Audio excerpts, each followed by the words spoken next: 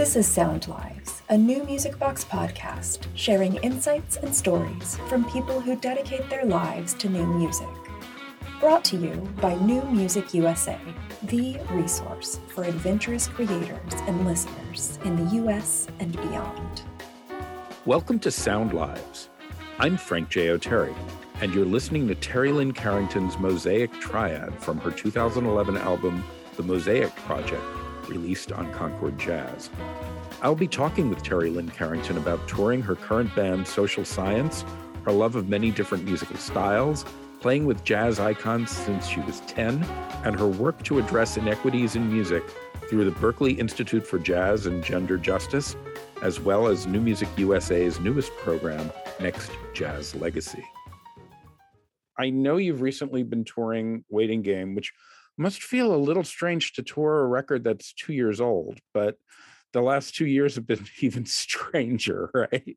Well, it doesn't feel weird because, I could keep playing that music far after the record is kind of technically not new anymore because the themes remain relevant and the musicians are very creative. So, we find different things and we keep letting the music evolve. We're working on some new music now as well. So we'll probably put in new music, but keep some of the old music too. So it's okay to still tour that record. I would love to hear this music live. I'm used to it from the record, and there's a lot of stuff about it that's about production, about being in a record. So I'm very curious about what it's like live. Well, it's impossible to duplicate it exactly, of course. We take a lot more liberties live, like any band. The mood changes. Sometimes some songs are a little faster or slower than others. Sometimes we keep trying to make it fresh for ourselves, I guess. Yeah, sometimes we have different guest artists, so that makes a difference too. But we try to capture the spirit of the record without exactly duplicating it. In fact, it would be awesome to have a live album of this group just to hear, you stretch out on various things. Oh, yeah, thanks. I'll think about that. I'm just starting to re-enter going to concerts again, only in the last few weeks. It's still kind of a surreal thing being out again amongst people, but hopefully everywhere you're playing is being very safe and cautious with everything. Yeah, we can only hope. It's kind of daunting to get back out there. You're just kind of hoping for the best and hoping that everybody is honest, truthful and cautious and careful, and you feel like your life is at stake almost just to work. So it's a little crazy right now, but we'll get through this somehow. I actually got it on LPs, which I'm so thrilled that you issued the LPs. And I know on CDs it really is parsed into two discs, and Dreams and Desperate Measures gets its own CD, and it's almost like it's two different albums in a way. And on the vinyl, that only gets one side, so that there's room for everything else. I was a little disappointed that there wasn't a fifth side, but what can you do? I know. I didn't make those decisions. Of course not. I just kind of rolled with how people wanted to do it. But I wonder, having these kind of two very different statements in terms of a live gig, it's almost like it's two sets by two different bands, which is the same band because the music is so different. I think it really points to the diversity of the musicians, and most jazz musicians I know are diverse musically. And for so long, we've been told to stay in a box and do projects that are more easily marketed. And I believe in themes, but I also believe that the themes don't have to be narrow. I just had the idea of wanting to do an improvised album, along with the produced songs. What's so wonderful about it is, in a way, it's sort of two roads in. Maybe people who are more into the heavy improv stuff will latch onto it that way and hear the sort of more popular sounding songs, and vice versa. The people who hear the songs will hear the stretch out long form music and get into that. Exactly. I mean, that's partially what I thought as well. I mean, initially I just had the idea I wanted to do it because, I felt it represented the band well. And then, my second thought was, like you said, it's two ways in.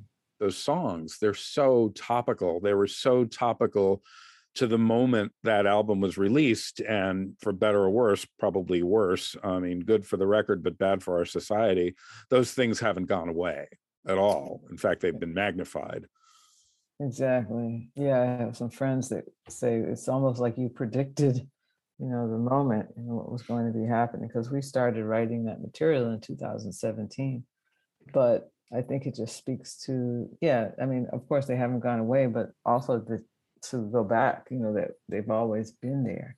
A lot did not change, but in 2020, a lot of things came to light, and there were more people seemingly concerned. We were so much more able to be in our bubbles, good people that just moseying on with their life. And I mean, I could be guilty of that as well. I am guilty of it. So there's so much privilege that we have as musicians to be able to pursue this dream of being creative for a living, and not always dealing with some of the more mundane matters of life that many people have to deal with. So I think it was a good wake-up call for everybody, people that are conscious and people that are unconscious, to really look at our society the way that it is and not through rose-colored glasses. My favorite of the songs on the album, Pray the Gay Away.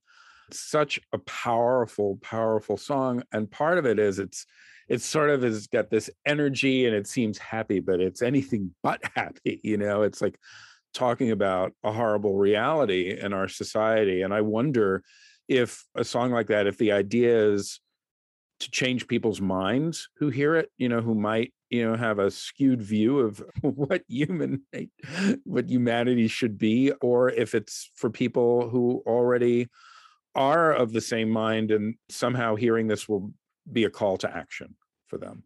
Well, I think music is for both. You make an artistic statement, you put it out there, and different people are going to hear it and experience different things. So it's for both sides, people that hopefully hear it and start to think a little differently. And this song doesn't have a lot of lyrics, but it has, spoken speeches and that kind of thing that tells you what the message is. And the underlying message is really in the bridge, the trumpet solo bridge part, where it says, pray the hate away. We need to pray the hate away. Yeah. And that's really the underlying message.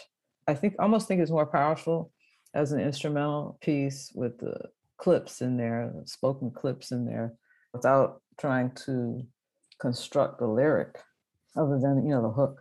People are going to come to any of these issues differently, right? They're going to come in there wherever they are at the time. So it leaves a bit more of an open door and an open palette for people to discover maybe what they need at the moment. I don't know if it's about changing minds, because most people that are hateful, it's maybe a little difficult to change their minds. If you're just ignorant, then it might be easier to educate, with satire and the hook. At first when I wrote it, some people thought that I was saying to pray the gay away. And I was like, wow, so okay, how do I reinforce? And that's when we added the bridge, says you need to pray the hate away. Wow. Just to make sure, people didn't misinterpret it. That's why, commercial art, it kind of just tells you everything. That's what it is.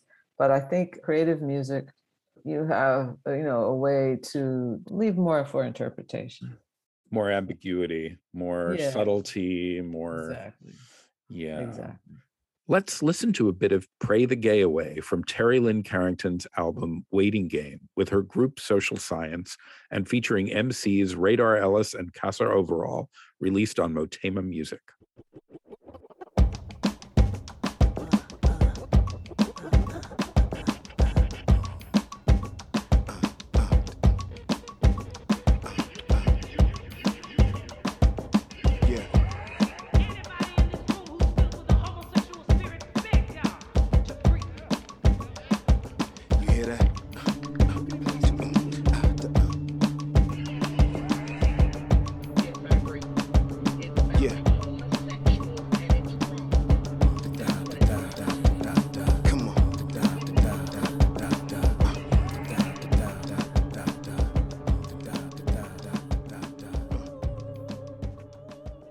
something like this, it makes a powerful statement the first time you hear it, but you get more and more out of it the more times you listen to it. I mean, I have to confess, I didn't catch the Pray the Hate until like second or third time in. The first time around, I was listening on a surface level and hearing the tunes and hearing the hook and not distinguishing.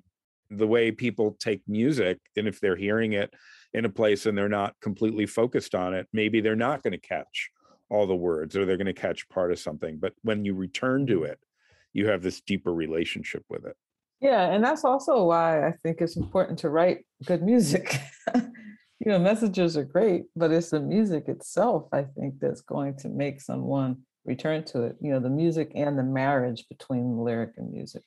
But if you just look at the lyrics of any song on paper without hearing the music, it could be amazing poetry that you want to reread. But for the most part, it's the marriage with the music that makes you keep returning to it. Because if it's crafted well, constructed well, you are able to hear different things every time you listen. And that's the kind of music I like. So I try to produce in that way as well. Thinking an album like Waiting Game, it plays on so many different genres, and it seems like a culmination of stuff you've been doing. I'm thinking back to the Mosaic Project, which is really all over the map stylistically in a wonderful way, but it somehow all holds together, even though it goes through so many different kinds of music. And maybe this You're idea, talking about the first one. The very first, yes, exactly. Thinking about going from Transformation, which clearly begins with a jazz groove, and then the last track has a hip hop vibe, Sisters on the Rise. But then there's that incredibly beautiful, vulnerable cover of Michelle, the Beatles song. I'm floored by every time I hear it, how that voice enters unaccompanied and just is so vulnerable. Oh, thank you. I've been accused my whole life of being all over the map. So what I've tried to do in these later years, starting with the Mosaic Project, is to try to pull influences together in a way that feels cohesive to people listening. Before Mosaic Project, I didn't quite maybe know how to do that exactly, but that's been my goal. And hopefully I've done it on at least some of my records. And I believe in themes, but I can't help it. I was born in the 60s and have always kept an open heart to all these different genres. I always felt there's only two kinds of music, good and bad. Yeah, that wonderful Ellington quote. Yeah. Good music and the other kind, right? Exactly. Why wouldn't I let it all influence me? And I never really had I did. My first album was a major label deal. But after that, I didn't really have major label deals. So, I had the freedom to try to, let myself out of any boxes that I might have fallen into.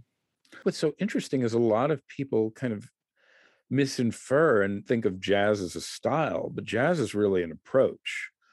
It's an approach to performance. Any piece of music can be reimagined as jazz. And then when you say jazz, well, what is that imagined as jazz? I mean, it could be swing, it could be bop, it could be free, it could be fusion, it could be somewhere in between all of these things, and then something totally different. But it's about the personal expression of the interpreters in the moment. Well, I agree 100% with what you said. I never actually said it like that. I never actually thought about it as style, and that any music can be interpreted as jazz, which is true. I do feel that there's other things that make it jazz. Even if you're not playing those other things, it's like to know that somebody actually, studied through this history, understood swing and bebop and post bop, and it's a long time to master those things. So a pop musician that didn't study any of that could also approach something like jazz, but I'm not sure I would call it jazz if I can't hear any history or lineage in what they're doing. So I think there's that element too. It's because, there's a historical and cultural context that the music was born from. And I think, that has to be acknowledged as well. And then there's all of the incarnations and the evolving nature of it. It's kind of like you have to know all of the history before you can change it. There's a lot of work, involved with all that. And so jazz musicians, they sacrifice, a lot, because it's much easier to choose not to do all that. Be a technician if you're, playing classical music, you're interpreting things too, but basically you have to, really play your instrument well and read well. And rock and pop, it's more connected to whatever's happening at the time, which the masses tend to gravitate to. And jazz has always been the harder road because the masses have really, I guess in the 20s and 30s, it was popular music, 40s maybe too. So yeah, maybe the masses at that time gravitated to it, but as jazz evolved, the masses have not gravitated to it. It's a decision, that you make. It's a harder road to travel for sure. Well, in the 20s through the 40s, let's say, jazz was in this constant dialogue with the popular music of that time. The famous pop songs, Broadway show tunes, movie tunes, and took that to another level, even through, say, to the 50s and 60s. John Coltrane playing My Favorite Things took it, to this other zone that it was never in The Sound of Music. It's a great song in that show, but he took it, he turned it into, like a symphony. He turned it into like a late Beethoven quartet.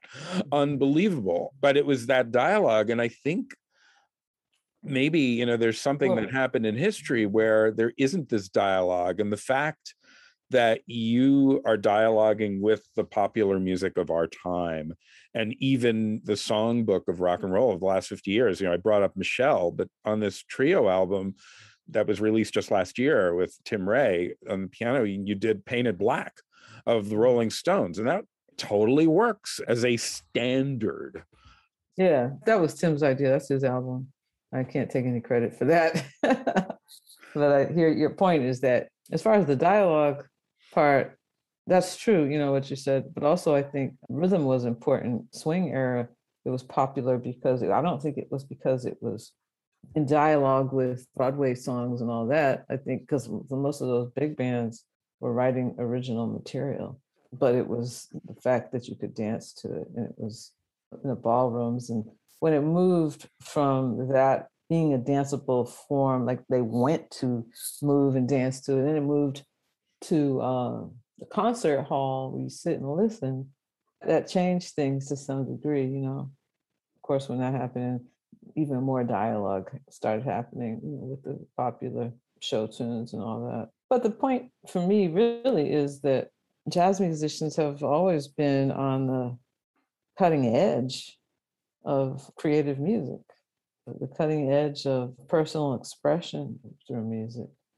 having, often the most tools in their toolbox, which can, actually be a detriment if you're trying to, be popular. Let's listen to Terry Lynn Carrington's version of the Lennon-McCartney classic Michelle, featuring vocals by Gretchen Parlato, Terry Lynn on drums, Esperanza Spalding on bass, Jerry Allen on piano, and Ingrid Jensen on trumpets. Michelle, my belle, these are words that go together well. I love you, I love you, I love you.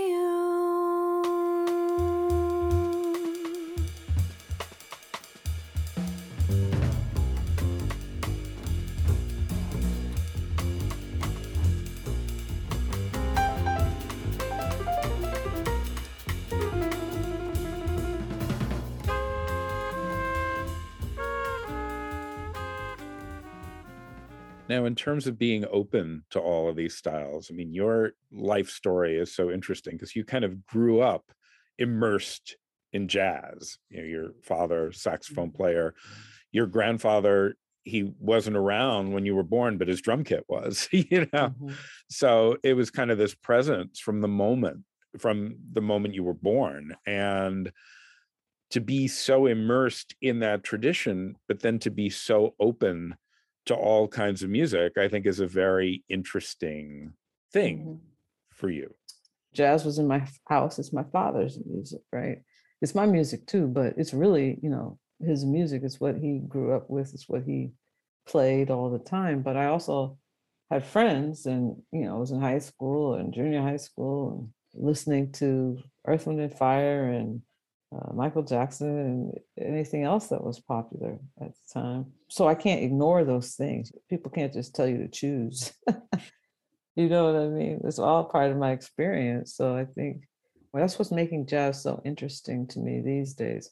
Once, labels kind of got out the way and people were able to be independent, produce and release the music that they really wanted to, what was really in their hearts.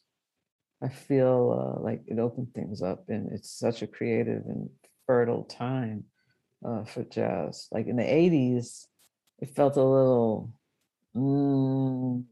not as creative and fertile, So I really appreciate, even though it's kind of sad in some ways for some people that, the labels have disappeared and the music has changed. They never got paid, very well anyway with labels and royalties and all that. A few did, but now with streaming and people are always talking, belly aching, or that's not really the word, but about what's happened, with streaming and all of that. But I think it's made an extremely creative time for a lot of people, and it kind of levels the playing field, for so many people. And then you either sink or swim. I'm totally into, how the industry has shifted, and we all get used to it. And we're back to having to play to make a living. You can't make a living, that's the average person, from selling records, right? Or being a studio musician. And so I think it's, it's an exciting time, it's a new frontier, and we're all able to figure it out. There'll always be the haves and the have-nots and the people that are more privileged than others, but there's also an opportunity there. Of course, the hard problem is over the course of the last 18 months, it was almost impossible to play live in front of an audience. Exactly. But we did start to figure out streaming more, and that needed to be done, Right. As far as live concert streaming and live performance. And it also globalized things more. That's definitely true. They could check out concerts happening in Estonia and Hong Kong, and it's like amazing. But the other part of it is there's still no great answer on how to monetize all of that, and it's still a lot of people were giving these concerts, and they're free. So how are you going to be able to survive doing that? I think that's the part that we're figuring out. There were some people making some money too, though. Maybe there's a new standard that will be created from streaming concerts. That's yet to be proven, but I think the pandemic, made us be resourceful in that way. Also, even if you did end up streaming things for free, if you were able to reach people all over the world, and that was something you weren't necessarily doing as much of before, then it also gives you opportunities down the road. So I'm not saying that exposure is enough, but I'm saying that it all starts to come together. I mean, I've done a lot before the pandemic. I mean, I've done a lot of free things. It's all putting me in a place that, that more people can experience whatever it is I'm thinking or playing or doing. And it all works together in the end, The way I look at it, I mean, I'm a nut, but some people still buy albums. I still buy albums. I'll hear something streamed on some service, and if I like it, I want to have it, because I want to be able to listen to it on better speakers. I want to be able to listen to it and not have my computer on, because when my computer is on, I'm working. But when music is on, I'm transported to another space. But you are not the normal person, meaning that's a small group. But the good thing is if you can get to more of that small group in other countries, then it's still better, for you as far as presenting whatever you want to call it, high art or high quality music to what do they call audiophiles and Yeah. Yeah. But I so want to take it back to that, deciding to play the drums. You started out playing saxophone and moved to the drums, and you also play piano. And to this day, when you write music, you write at the piano.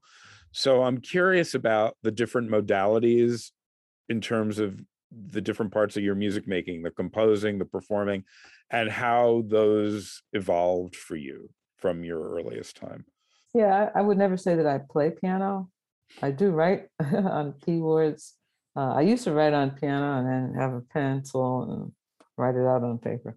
Once I started understanding how to use computers, I started writing, and I mostly write on just a small little 2-octave keyboard because I can travel with it. What's helpful is I can hear the sounds that I'm writing for, so that's very helpful in the process. I only, went to Berkeley for 3 semesters, I believe. Yeah. So I didn't study composition too much. I took a couple of arranging classes.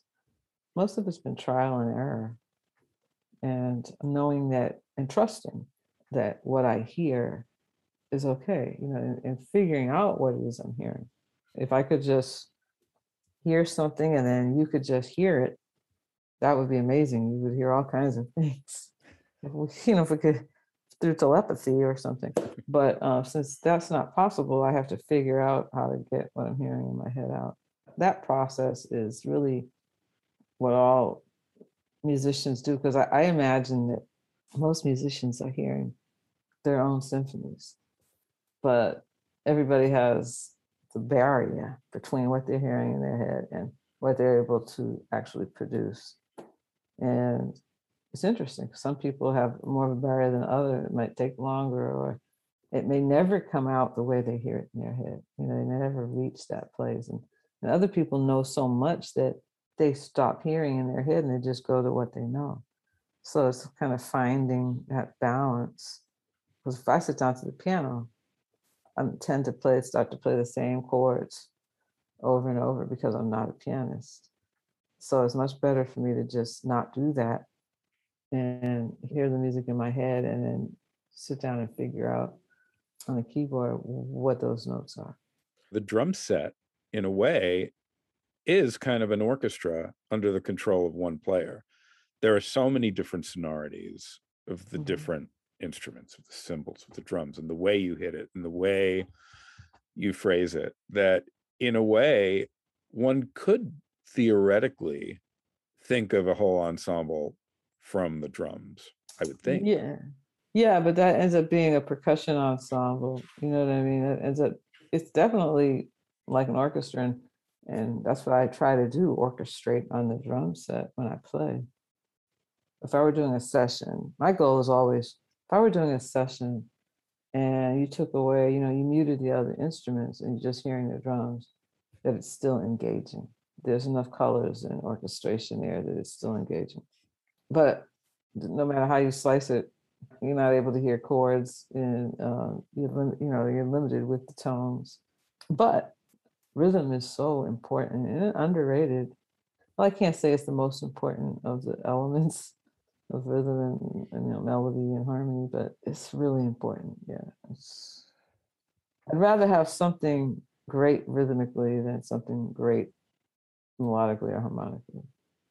If I had to choose, because it's what really, it's what makes you dance. Even the rhythm of harmony and melody.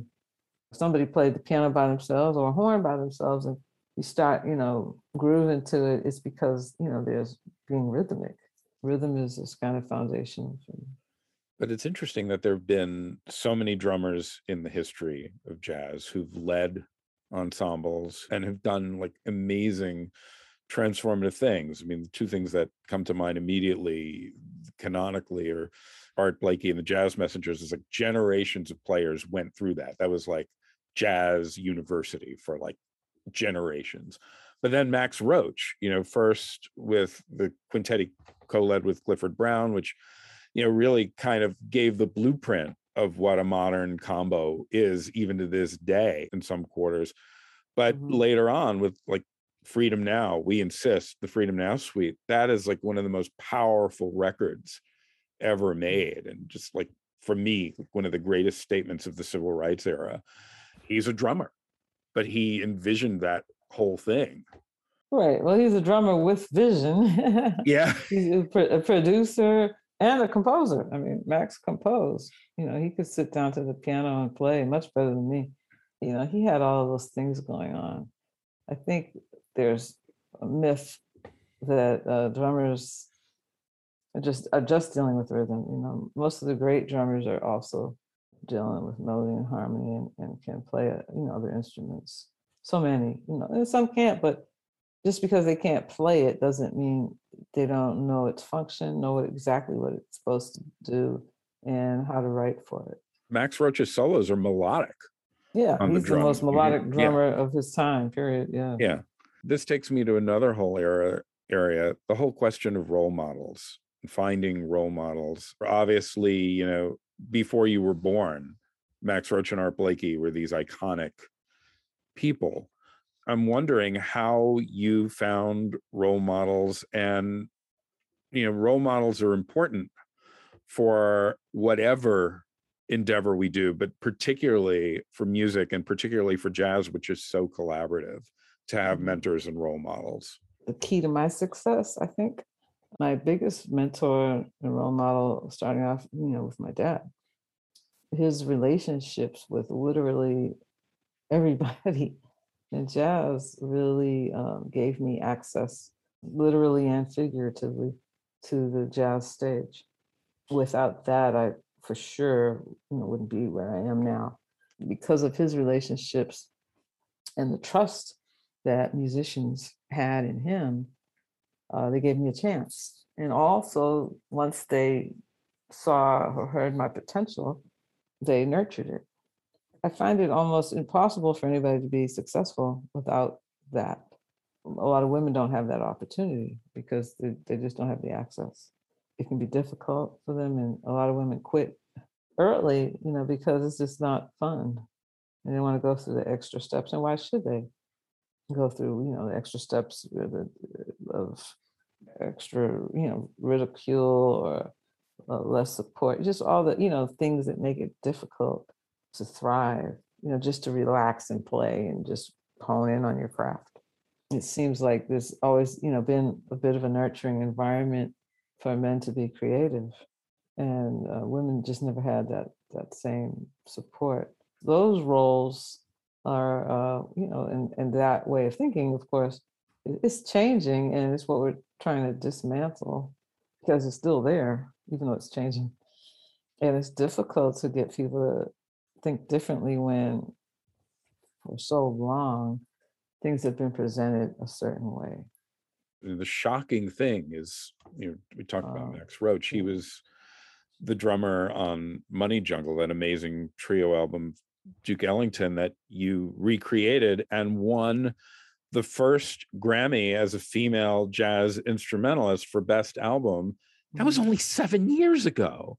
I mean, it's a great album, but hell, like Mary Lou Williams never won a Grammy. Carla Bley never won a Grammy. Joanne Burkeen never won a Grammy. I mean, what's up with that? Jerry Allen, totally. Why didn't The Nurturer win a Grammy? Or even be nominated? Exactly. Let's listen to a bit of Grassroots, one of Terry Lynn Carrington's original compositions from her 2013 Grammy Award-winning album, Money Jungle, Provocative in Blue, featuring Terry Lynn on drums, Gerald Clayton on piano, and Christian McBride on bass, also available from Concord Jazz.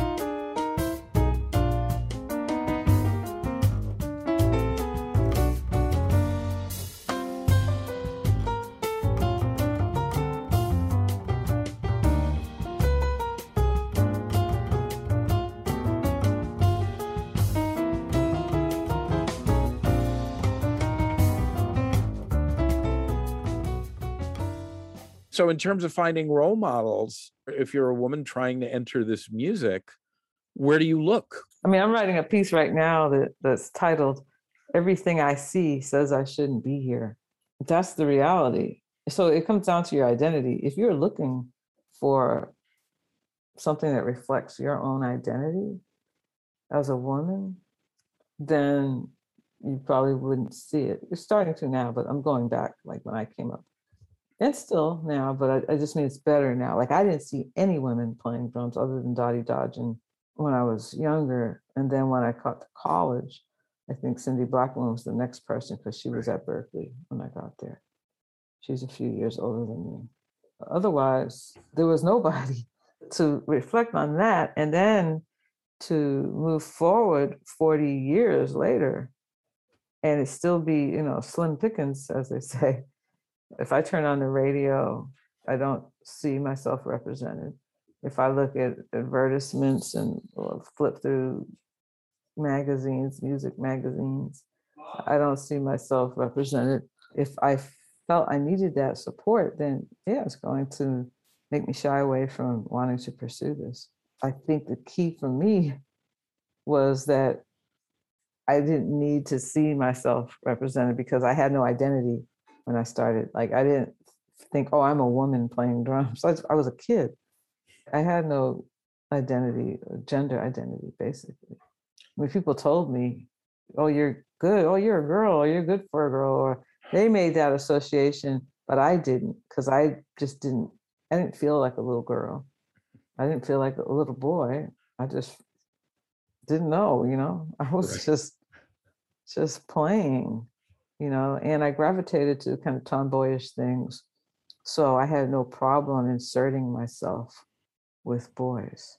So establishing the Berkeley Institute for Jazz and Gender Justice, that obviously is about creating a space for having mentors, for having role models. You didn't need them, but so many other people do. Exactly. Because I was kind of ignorant to all of the real stresses and problems that young women were facing. I mean, if you're just going by your own experience, I was like, yeah, you just shoulder it and trudge on and plow through and make it happen.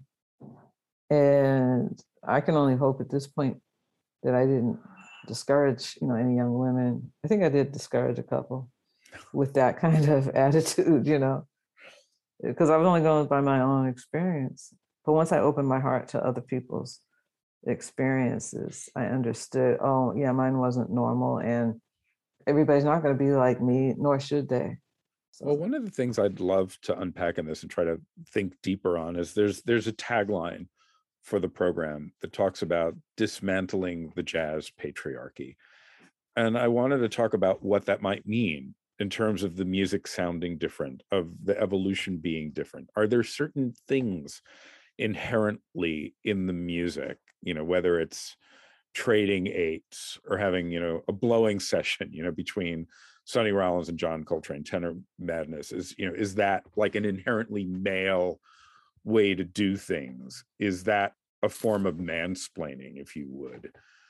Well, I mean, the tagline line is jazz without patriarchy, and it's really just pointing to the desire to have not just jazz, but a society without patriarchy.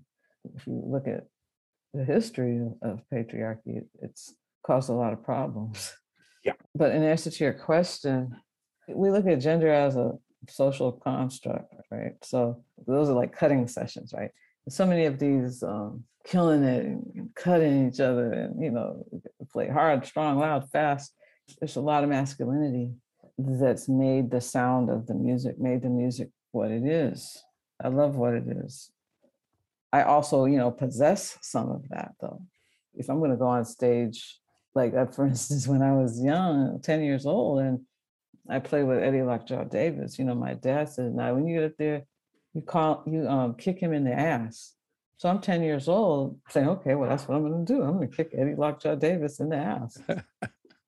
You know what I mean? And so I didn't shy away from that. And when I met Buddy Rich, the same exact time when I was playing with Eddie Lockjaw Davis when I was 10, you know, when I met him, he was in a bad mood. He said, you better not be any good. And I said, well, who's going to stop me? And then he took a liking to me because he didn't scare me. He's like, hey, you want to come play with my band? Wow. So what I'm saying is that thing, I tend to call it a warrior spirit.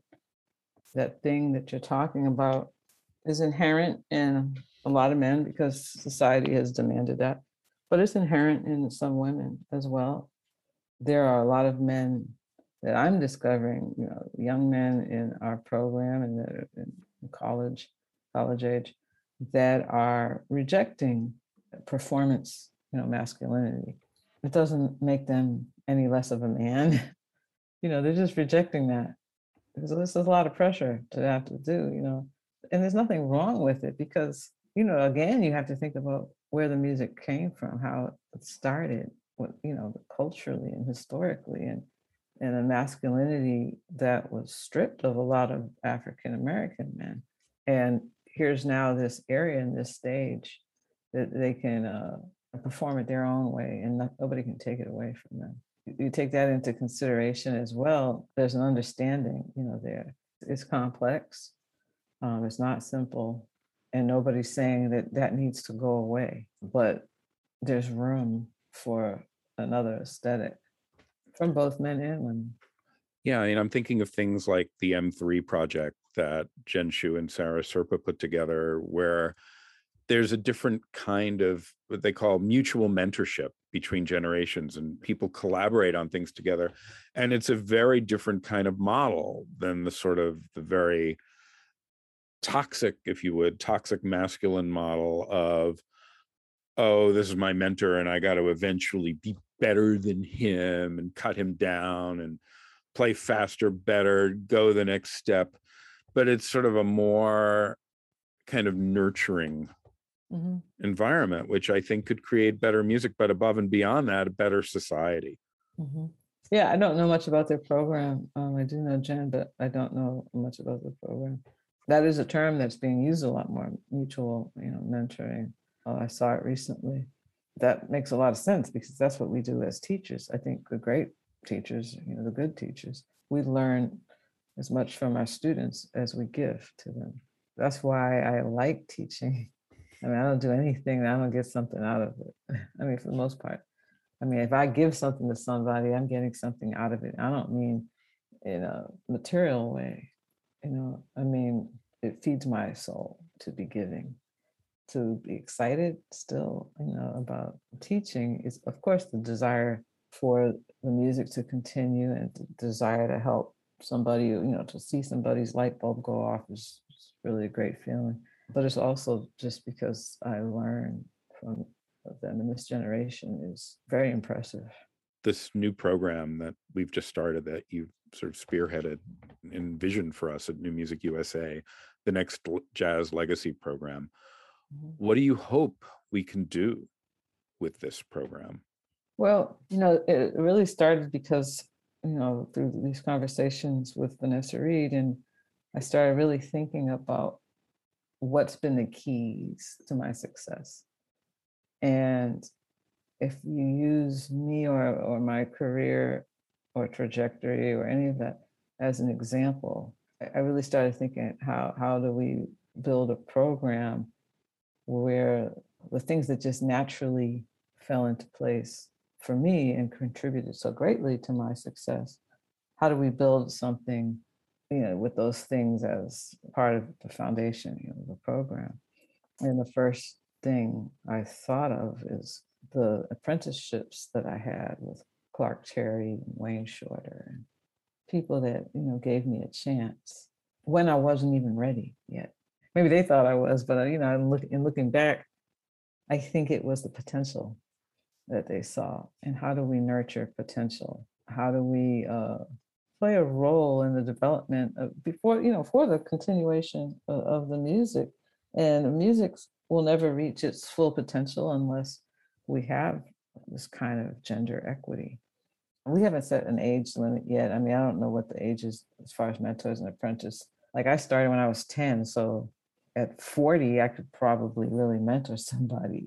I'm 56 now, but I would have had 30 years of experience already by the time I was 40. So with jazz, it's hard to set those kinds of age limits, but thinking about how to match people, to give people the resources to develop their potential, and how can we match the applicants, the mentees, with the right mentors and also in the right apprenticeships. I'm also, I started thinking about so many things that's not taught at school, because a lot of these people will maybe have graduated from college. And teaching at a college, I also see the things that aren't taught. There's so many areas to the music business that even if you read it in a book, or are taught through some kind of systematically taught some of these things, you're not going to understand it until you experience it. And so many of these things have so many variables. So I just, learned by, the School of Hard Knocks, mistakes, but mostly by being around people and trying to be a sponge and being around a lot of amazing people that taught me, even without trying, just understanding, what they were doing, watching, understanding. So I have a love-hate relationship with the word shortcuts, because sometimes I think really there aren't shortcuts. But then if we can provide some shortcuts in certain areas, I think that's amazing. I hope that this program, makes the path from A to B, from college to whatever it is you're really supposed to be doing, with your life and career, making that path a little bit shorter. Because the big thing is young women, and of course also the transgender and non-binary community, people on the margins of what's been normal in jazz, don't have as many opportunities. That's just the way it is. That's why I keep referencing I had mine, because which was still a patriarchal situation, because it was my dad passing what he knew on to me. And most women, just don't have those opportunities. I'm hoping that, we're able to change a few lives, some lives, by providing opportunity that might have been more difficult for them to attain on their own. Because the problem has been too that women have had to pattern themselves after men. So you have so many women that, in order to be successful, like a Mary Lou Williams, had to be as good as the next guy and reject anything that put you in the box of being a woman musician or female musician. And you didn't hire women necessarily because, that wasn't helping your cause. So that what that creates is these exceptions, women that are exceptional enough to play with all the men. And then like the NPR article, Lara Pellegrinelli article, that says what happens is you have all these exceptions at the top, right? So if you look at the top 10 and you say, oh, equity's getting there, we have 40% of the winners of this poll, the critics poll, are women this year. But then if you look down, that's the top 10, but then if you look, this is just an example, from 10 to 100, and that percentage is not there. So what happens is the exceptional women rise to the top, but you need to have equity on all the stages for true equity to be there.